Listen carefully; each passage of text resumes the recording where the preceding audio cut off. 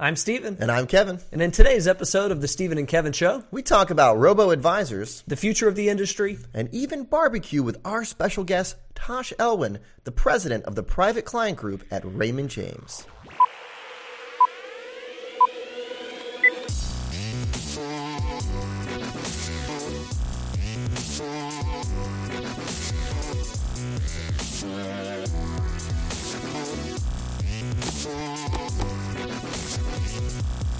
Hello, everyone, and welcome back to episode 17 of the Steven and Kevin Show, and we have a special treat for you today. Yeah, we've got a solid interview lined up today with Tash Elwyn, who is the president of the Private Client Group at Raymond James and Associates. We've got a lot of respect for Tash as a thought leader in the industry, and very fortunate to have him. Welcome, Tash. Thank you, gentlemen. It's a real privilege and an honor to chat with you today. Well, I was thinking this morning, Tash, I'm in the middle of what I feel like is a pretty busy day for me, right? And I'm thinking, for Tash, this would be just a drop in the bucket. He's got a lot going on. Did I understand correctly that you still have some clients you work with personally? I do. I began my career with Raymond James just a touch over 22 years ago, and began as a financial advisor trainee. And the one constant for me during my tenure thus far with Raymond James has been that I've continued to be a financial advisor. And it's really at the end of the day, it's what gets me out of bed in the morning, is this tremendous pride that I have in what I've done as a financial advisor, and then speaking more broadly, the pride I have in our entire profession, that whereas I think so many mistakenly view the financial services industry as exactly that, in the industry, where they've become overly focused on the two components of an industry, which is manufacturing and distribution. Mm-hmm. They've lost sight of the fact that products, whether they manufacture them or not, are not products, but in actuality, they should be viewed as solutions. And advisors do exactly that. They give advice. Advisors are not distribution per se. And so I've always had this pride that what we do as financial advisors is a profession, and it's not just a profession, but even more so, it's a noble profession that's arguably second only to what a physician may do in terms of positively impacting their patient's physical well-being, or if someone is of faith, what their pastor or their rabbi or minister may do to positively impact someone's spiritual well-being. What we do as financial advisors to positively impact our clients' financial well-being, I think it's critically important. And so I, throughout my career, have enjoyed the most continuing to work with clients and serve clients, and then as an extension of what I do in my management role at my firm and others do at other firms, that support we provide to our advisors, in turn, I think extends that societal impact that we all have an opportunity to create. I love it. I think that's great stuff, Tash. And I think it's got to keep your hand in it. I mean, you're doing it, and you're coaching as well. So that's great. Now, when we get started today, let's start with a little bit of macro today, kind of 35,000 foot, view. We know that we follow you on Twitter and on LinkedIn and other social outlets. We know you're as current as anyone out there, Tash. So from your perspective, we wanted to know, what do you feel like are some of the biggest game changers for the future of this profession? Well, I think as you take a step back and you really look at the landscape ahead of us, there's two game changers in particular that are really going to influence the future of the profession. The first being technology, mm-hmm. The second being changing demographics that I'll touch on more in a moment. But if we come back to technology first, I need only think back to when I began my career in the early 90s as a financial advisor to sitting in that bullpen, that quad bullpen that I was in, that many of the listeners and viewers of this will recall, where in that quad bullpen, I was there with three other colleagues, and we had a single Quotron. It wasn't even a computer. A single Quotron sitting on a swivel in the middle, and Quotron. Having to master that art of small talk, that if someone wanted something as simple as a real-time quote, I had to arm wrestle that Quotron away from my colleagues to be able to type in KO or HD. And as I kind of step back from that flashback I just described, the takeaway from that as you think about these game changers is that in the decades leading up to and including the 90s, the competitive advantage that so many of us relied on as financial advisors was what I'll call access to information. It was if you wanted that real-time quote, you had to come through us. Mm-hmm. And as you fast forward, as technology has continued to evolve and we moved into the late 90s, access to information was very quickly commoditized and disintermediated. And as a profession, we evolved. We raised our game. And if you oversimplify it today, I think many of us would agree that the primary competitive advantage today has evolved from access to information to now being access to asset allocation. Mm-hmm. And that, too, is now at risk as technology continues to evolve, what we would now call robo-advisor. And once again, that competitive advantage is being eroded through commoditization and disintermediation and pricing pressure. So the continued evolution of technology is absolutely going to be a game changer. I think it's much more of an opportunity for us than it is a threat, but it will be a game changer nonetheless. And then on the other side of the coin, it's demographics.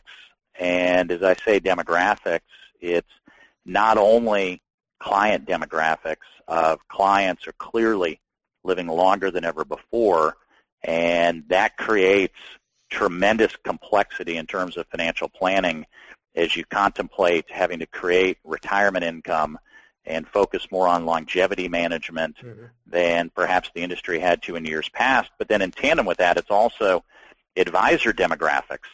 And the client of the future is going to look very different than the stereotypical client of today, both in terms of gender as well as ethnicity.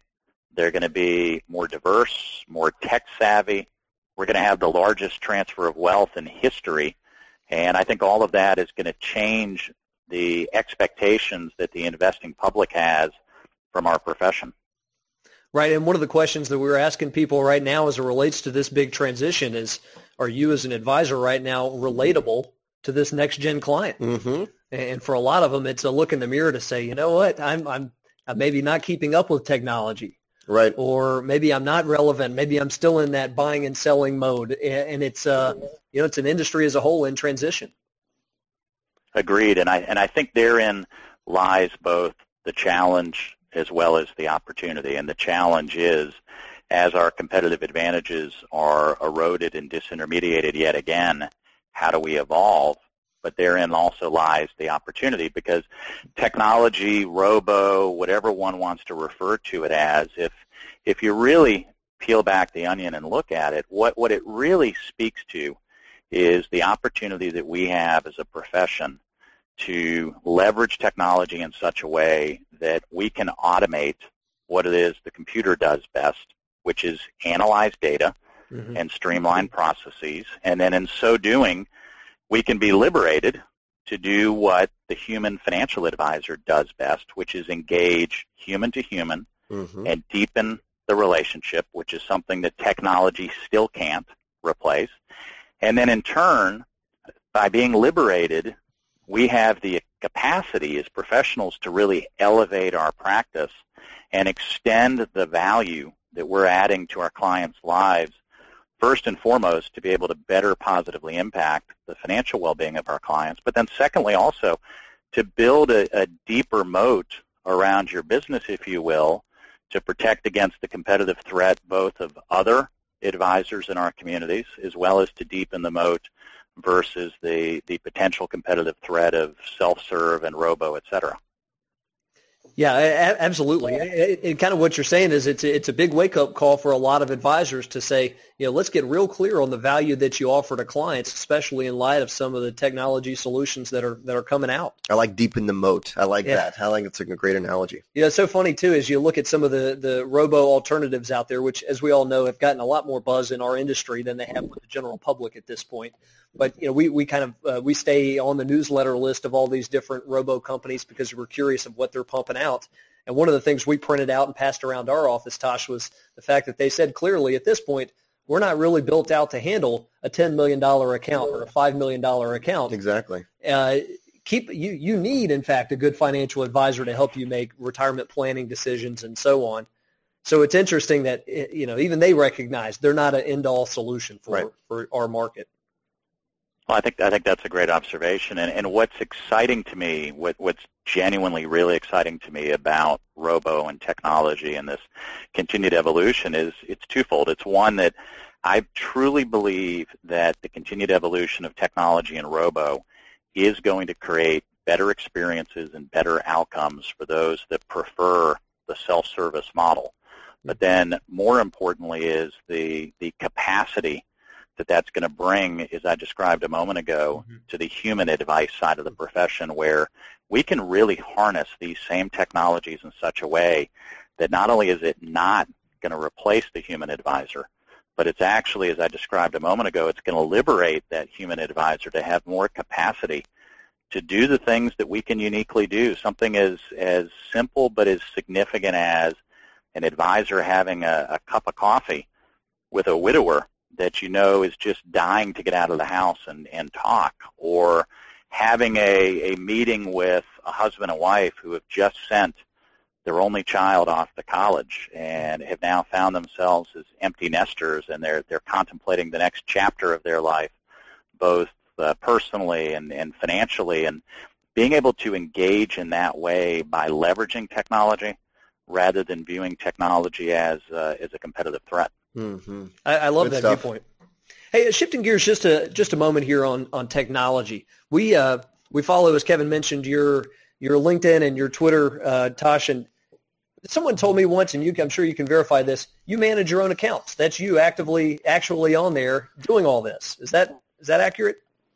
That is true. I think it's very important in everything we do as financial advisors and professionals, and this is a bit of an overused term that I'm going to use, but nonetheless, I think it's the right term, and that is that it's important to be authentic and to be real. And I view social media as an opportunity to differentiate Raymond James. It's an opportunity to differentiate myself, both in terms of how I engage with and communicate with my own clients, with our financial advisors, even for that matter, with prospective advisors from other firms. And so for that very reason, virtually everything that I post online, whether it be LinkedIn or Twitter, is an original thought on my own part. And certainly I'm leveraging the resources of our firm, as I would encourage the viewers of this to leverage the resources of their respective firms as well, rather than reinventing the wheel. But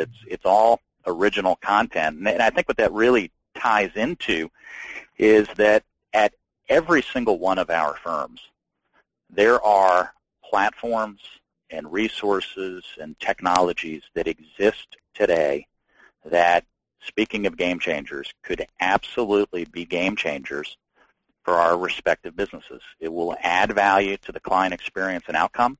I think it can help us strengthen our businesses and grow our businesses, but where the rubber really meets the road is in getting out of our comfort zones, if you will, and establishing a new comfort zone.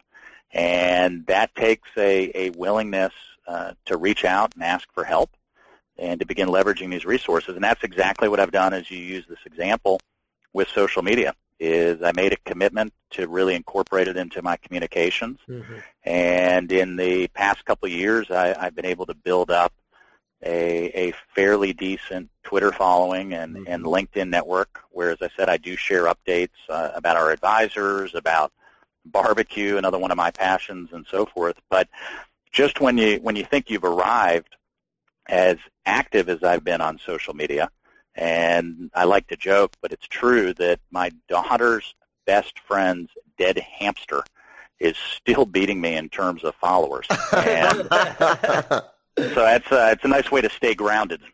Yeah, exactly right. And I know you've seen it. You've seen the evolution of it in your own posting and the interaction that you get on all of your posts, but also with advisors. I'm sure you're seeing with your firm, like we're seeing with advisors all over the place.